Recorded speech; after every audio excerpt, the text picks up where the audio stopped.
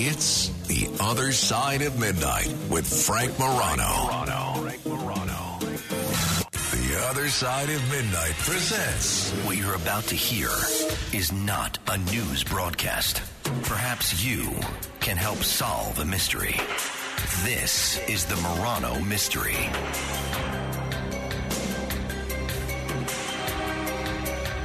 I don't think there is a mystery that has more perplexed both authorities and the public over the last half century than the mystery of the Zodiac Killer. Well, if your memory is a little hazy of what exactly was happening back in the late 60s, early 70s, particularly in California, let me play this for you. This is a news broadcast from 1978, 10 years after the Zodiac Killer first became known to the world. 1978 from ABC News. Listen to this. San Francisco was terrorized in the late 60s and early 70s by a man who called himself the Zodiac Killer. He claimed 37 murders. Police confirmed at least 6. 4 years ago, the killing stopped, and so did Zodiac's letter. Now there's another letter. For that, Tom Shell. San Francisco police displayed a blackboard with excerpts of the latest Zodiac letter at a news conference last night. Police are convinced it's authentic. Deputy San Francisco Police Chief Clem D'Amicus said it's the 16th letter received from the Zodiac Killer and the first since 1974. Letter number 16 has breathed new life into the investigation of at least 6 murders blamed on the Zodiac. Old files will be reviewed again. For the last 9 years, the Zodiac investigation has been headed by Homicide Inspector David Toski. I have always felt a gut feeling that he was not dead and that he was out there somewhere and that he would communicate. I was always hoping that he would communicate and not commit an act. A letter I can handle. The latest letter from the Zodiac poses more questions than it answers. Questions like, why has he only communicated twice in the past 9 years? Has he killed in that time? No clues in the latest letter. But more importantly, who is the Zodiac and where is he? Tom Shell, ABC News, San Francisco. The Zodiac Killer has been described as the most famous unsolved murder case in American history. It has been a fixture of popular culture and of public interest since the 1960s. You know, we eventually find everybody. Why can't we find this guy? Well, somebody that may have some of those answers is Dr. Mark Hewitt. He is an award-winning public speaker, a true crime author, and the writer of the acclaimed Zodiac Serial Killer series. Mark, it's great to have you on the radio. Thanks for joining me. Hey, you're welcome. Thank you for having me, Frank. So, Mark, before we get into your research and your work, which I'm very interested in, tell the audience really about the official story of the Zodiac Killer. Beyond what I just, beyond the thumbnail sketch that I just gave, what exactly does the public record, what does history say about the Zodiac Killer that is publicly indisputed by anybody? Well, your introduction was excellent. It's a tremendous mystery that took place in California in the 60s and 70s. The body toll of canonical murders is at 5 in 4 different attacks. Ironically, the same body count as Jack the Ripper was given. But there are so many disputed details of the case that even that number is not certain, because there may have been murders that took place prior to the canonical 5, and there may have been murders following the canonical 5. So it's a mystery wrapped in a mystery. So it started in 1968. The first murders happened outside of Vallejo, California, at a turnout off of Lake Herman Road. David Faraday and Betty Lou Jensen were on their first date together. And during a 6-minute window of opportunity, as they were parked in a very darkened area, even today, 55 years later, it's just as bleak and just as dark as it was then, with very little traffic. But they were found at the end of that 6-minute window lying on the ground outside of their car, shot to death. You mentioned the police. Sorry, go ahead. The police couldn't solve it, and then 7 months later, in 4th of July, only about 3 miles away from there, another couple, Darlene Farron and Michael Majot, went to the Blue Rock Springs Park and were parking there, and somebody came along and, under the guise of being a police officer, opened fire on them and killed Darlene. She was dead on arrival at the hospital. Michael Majot miraculously survived. And then a few months later, on the shores of Lake Berryessa, Brian Hartnell and Cecilia Shepard were spending time together. And a costumed stranger approached them, pulled a gun on them, and spent time trying to calm them down, saying, "All I want is your money. All I want is your car keys. My car is hot." He ended up not taking their money, not taking the car keys. And once he had them hogtied on the ground, he pulled out a long butcher-style knife and started stabbing them. Cecilia Shepard died 2 days later, and Brian Hartnell, again, another male, miraculously survived. Then exactly 2 weeks later, in the Presidio Heights district of San Francisco, Paul Stein, a cab driver who had been hailed by his passenger in the theater district of downtown San Francisco, was taken out to the Presidio Heights district and shot to death as he parked the cab at the side of the road. And that is as much as we know for certain about the murders committed by the Zodiac serial killer. So the five that are confirmed, it sounds like everybody except for the cab driver tends to fit the same sort of a profile. Is that right? That is correct. And so there were questions as to why the cab driver, why a lone male, why downtown San Francisco. It seemed to be a radical change from his MO, possibly because he was gunning for additional large city publicity, or he was trying to prove to his detractors that, yes, he could kill a male when he wanted to. We're left to speculate. The fact that he wrote letters is not in and of itself unusual. The Son of Sam did something similar. Some other killers over the years have done similar things. Who did he write letters to, and what did the letters say? He wrote as many as 20 letters. There are a lot of disputed letters. At that time, it was such a huge story that there were literally hundreds of fake letters sent to various individuals and various police departments. But canonically, it's more like around 16 that have been agreed upon as authentic Zodiac letters. They were sent to newspapers. They were sent to the police. They were sent to one was sent to a victim's father, and other notable figures such as Melvin Belli, a high-profile attorney in San Francisco at the time. You mentioned some were confirmed authentic, others were just claimed. How did they authenticate these letters? How would authorities or even newspaper editors know that a letter they got was really from the Zodiac killer and not from a prankster or a mentally ill person or just someone else? Well, that's exactly it. That's the question that we struggle with even today. The state of California had the cases and unified them and oversaw the investigation into them, but they did utilize the services of the FBI.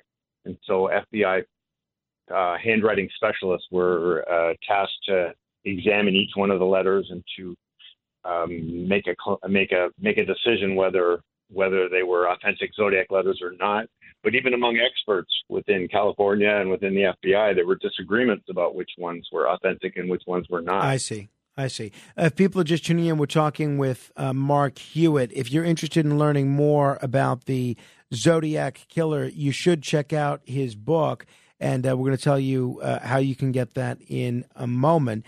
Mark, and as far as you're concerned, well, let me actually begin with this. Why do we call this particular killer the Zodiac killer? What's the significance of invoking astrological signs when describing pretty gruesome murders? The killer himself, in one of his early letters, gave himself that name. He began the letter with the ominous and what would later become iconic phrase, "This is the Zodiac speaking."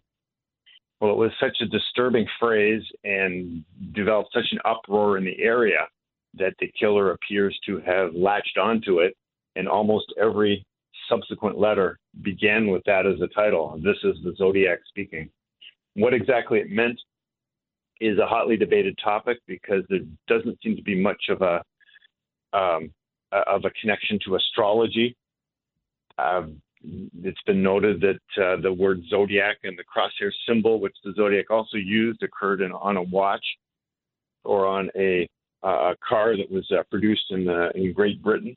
But exactly why he chose that name remains a mystery. Okay, and as far as you're concerned, obviously the investigation wasn't successful because they never caught the person responsible for it. But how did the investigation go? How did law enforcement do in handling this investigation? Was the reason that there were no arrests because there was any sort of inappropriate conduct or incompetence in the investigation, or did they do everything that could have been done? That's also highly debated, a hot topic. I, for one, believe that the police did a relatively good job of what they could do for the time period. They had very low-level forensics. A search of a crime scene was basically looking around for shells or footprints or tire tracks, and then after an hour or two, releasing the scene to the public.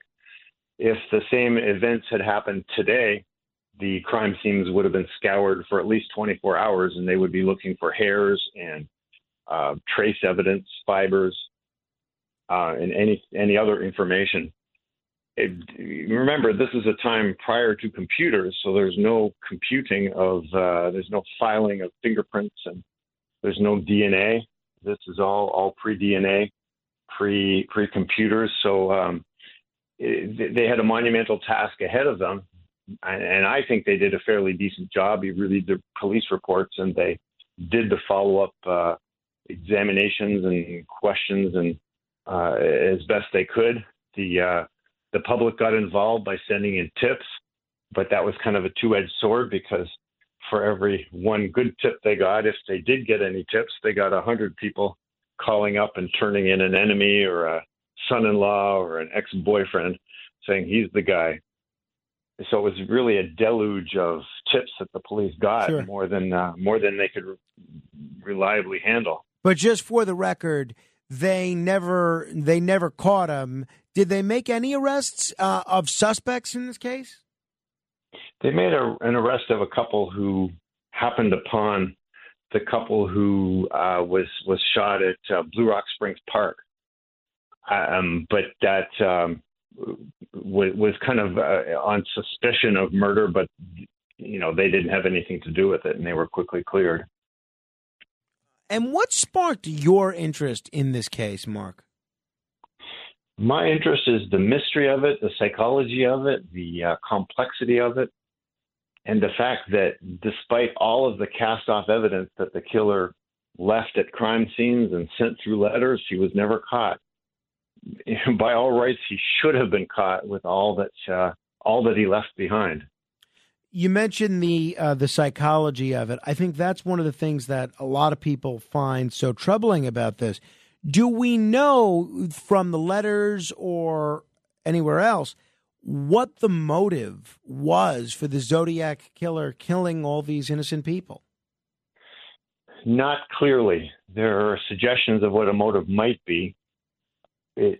Possibly he was out to get attention. He may have been a person who lived a very drab, unexciting life, and he was a person who was ineffectual, as most serial killers tend to be. And this was his opportunity to get some attention. You mentioned the son of Sam, David Berkowitz. That's a close crime spree to the serial killer. And once David Berkowitz was arrested, despite his letters and despite his poetry and great boasts, he turned out to be a very ineffective a person looking for his moment in the limelight. So that may have been the killer's motive. But also there tends to be, in most serial killers, a sexual component to what they're doing. They twist violence and sexuality together, cannot separate the two. And for them, killing somebody or threatening to kill somebody brings along with it a sexual thrill for them. All right. $1 million question. Let me ask you to answer the question which law enforcement has been unsuccessful in answering for more than a half a century. Who is, or who do you believe is, the Zodiac Killer? My research has pointed me toward Theodore Kaczynski, the Unabomber. When I first heard that idea that he was even considered as a suspect in the Zodiac serial killing case, I thought it was preposterous. I thought it was ridiculous. I thought it was the dumbest suggestion ever, until I began to look into the life of Theodore Kaczynski. Ted Kaczynski was a mathematics professor at UC Berkeley from 1967 to 1969. The first murder happened during the Christmas of his final year of being a teacher. 1 month later, he resigned from his position. His final day at work was June the 30th, 1969. 4 days later, the second attack of the Zodiac serial killer happened. The 2 years following Ted Kaczynski's time as a Berkeley professor he is mostly unaccounted for. He was not working except for a couple periods, maybe 1 or 2 periods of a couple months at the most. He used his parents' address in Lombard, Illinois, as his home address at that time, but he was not permanently affixed to that address. And during those same 2 years, the bulk of the Zodiac murders and the bulk of the Zodiac letters took place. And then following Ted Kaczynski's move to Montana to build his cabin and start his work as the Unabomber, only a single Zodiac letter was sent. Now, that seems to make a lot of sense. He's in Northern California at the time that these murders are taking place. He clearly has shown a willingness to be violent after that. And the evidence that you just laid out makes a lot of sense to me. And there's a bunch of other things that you just didn't mention, but you've covered before. Their shared interest in cryptography, the fact that he wanted the press to publish his writings, which is very consistent with what he did with the manifesto. And law enforcement did indeed investigate the connections of Ted Kaczynski to the Zodiac killings, but they found, both the FBI and the San Francisco Police Department, that it was not him based on fingerprint and handwriting comparisons and by his absence from California on certain dates, which they say was dates that known Zodiac activity have taken place. What do you say to that, Mark? The handwriting, the fingerprints, and the absence from California on certain dates? What you have said I have heard before, obviously. It has been posted on the internet. Neither the FBI nor the SFPD has come out and cleared Ted Kaczynski. Nobody has said it couldn't be him, it's not him, except for individuals. I would say that the police would also confess and also admit that none of the fingerprints that they have collected in the case is absolutely without question from the Zodiac serial killer.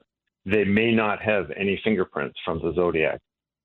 The claim that Ted Kaczynski was somewhere else during the commission of certain crimes or letters that were sent is demonstrably false. I think what people have said is, he was living in Lombard, Illinois following his time at Berkeley, so he wasn't in Northern California when the letters were sent and when some of the murders were committed. Well, that's not true. Ted did not stay in Lombard, Illinois. His mother reported numerous trips that Ted took, unexpected and unannounced trips where he would just disappear from his home for a while. So it is entirely plausible that he spent time back on the West Coast in a place that he was very familiar with during those 2 years.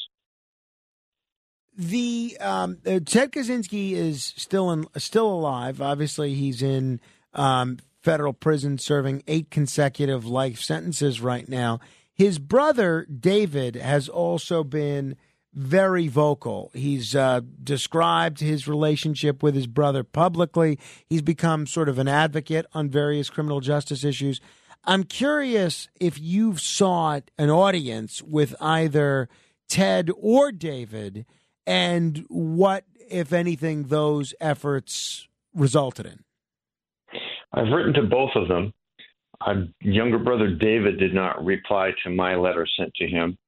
I began a correspondence with Ted for about 2 years. So you actually wrote and corresponded with the Unabomber himself for 2 years? Yes, I did. Mm-hmm. I was a little bit mischievous in contacting him. I told him that I was very interested in his manifesto and that it had moved something within me, and I was looking to do something with my feelings toward the manifesto, and what would he recommend I do? Well, he lapped up that offer as a sociopathic serial killer would, and got very excited that he could dominate and manipulate me. And so we entered into a bit of a manipulation dance where we were each trying to manipulate the other person. And I got a handful of letters from him. I think it was 5 or 6 of them. Those I found interesting and helpful for my research, because a lot of the phrases that he used in the letters sounded to me a lot like phrases that I had read in Zodiac letters.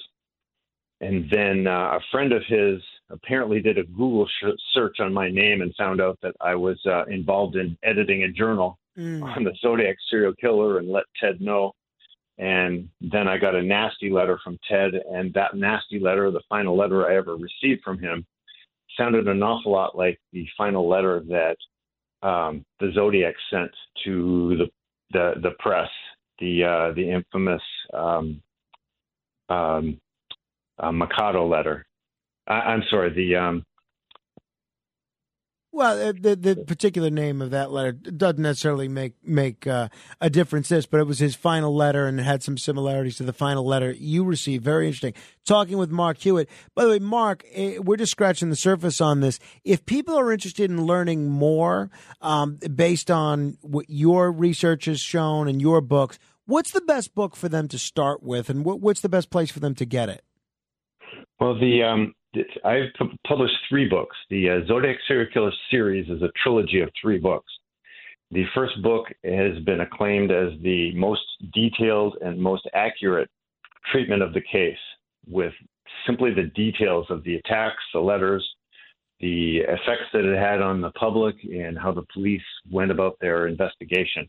That's Hunted the Zodiac Murders, and I would recommend that if somebody was interested in getting to know the nuts and bolts of the case in great granularity.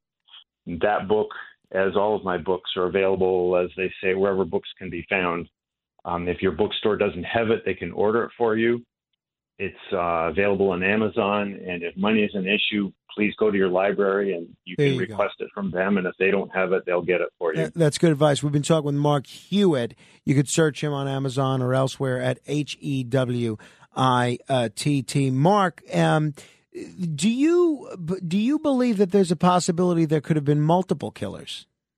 It's quite unlikely. It's a theory that most people gravitate toward when they first look into the case, because there's so many moving parts to the case.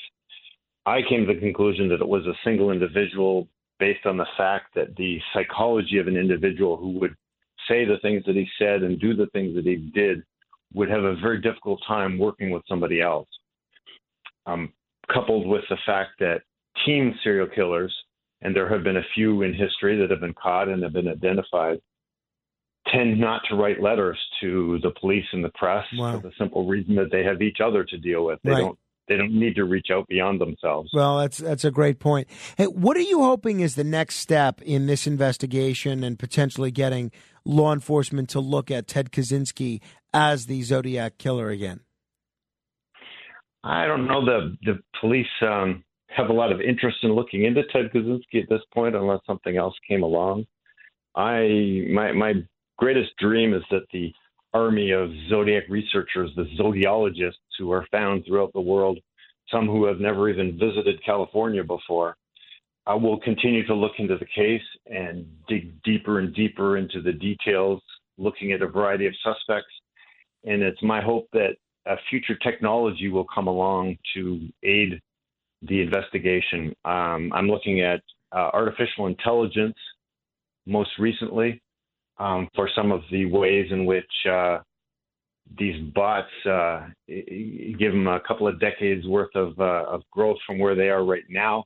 They may be able to look at the letters in great detail and compare them to the breadth of every available piece of literature that's available on the internet. Yeah, no, that is cause for optimism for the future. Mark, great conversation. I'd love to have you back sometime soon, and we could talk about your work on the Manson murders and Charles Manson specifically. Absolutely. Mark Hewitt, I like that. Thank you very much. Check out his website, Dr. Hewitt, doctor spelled out, drhewitt.com, and you can check out this award-winning Zodiac Murders series. Really interesting stuff. I find it is anyway. You want to comment? You're welcome to do so. 800-848-9222. 800-848-9222. This is The Other Side of Midnight. Straight ahead. The Other Side of Midnight.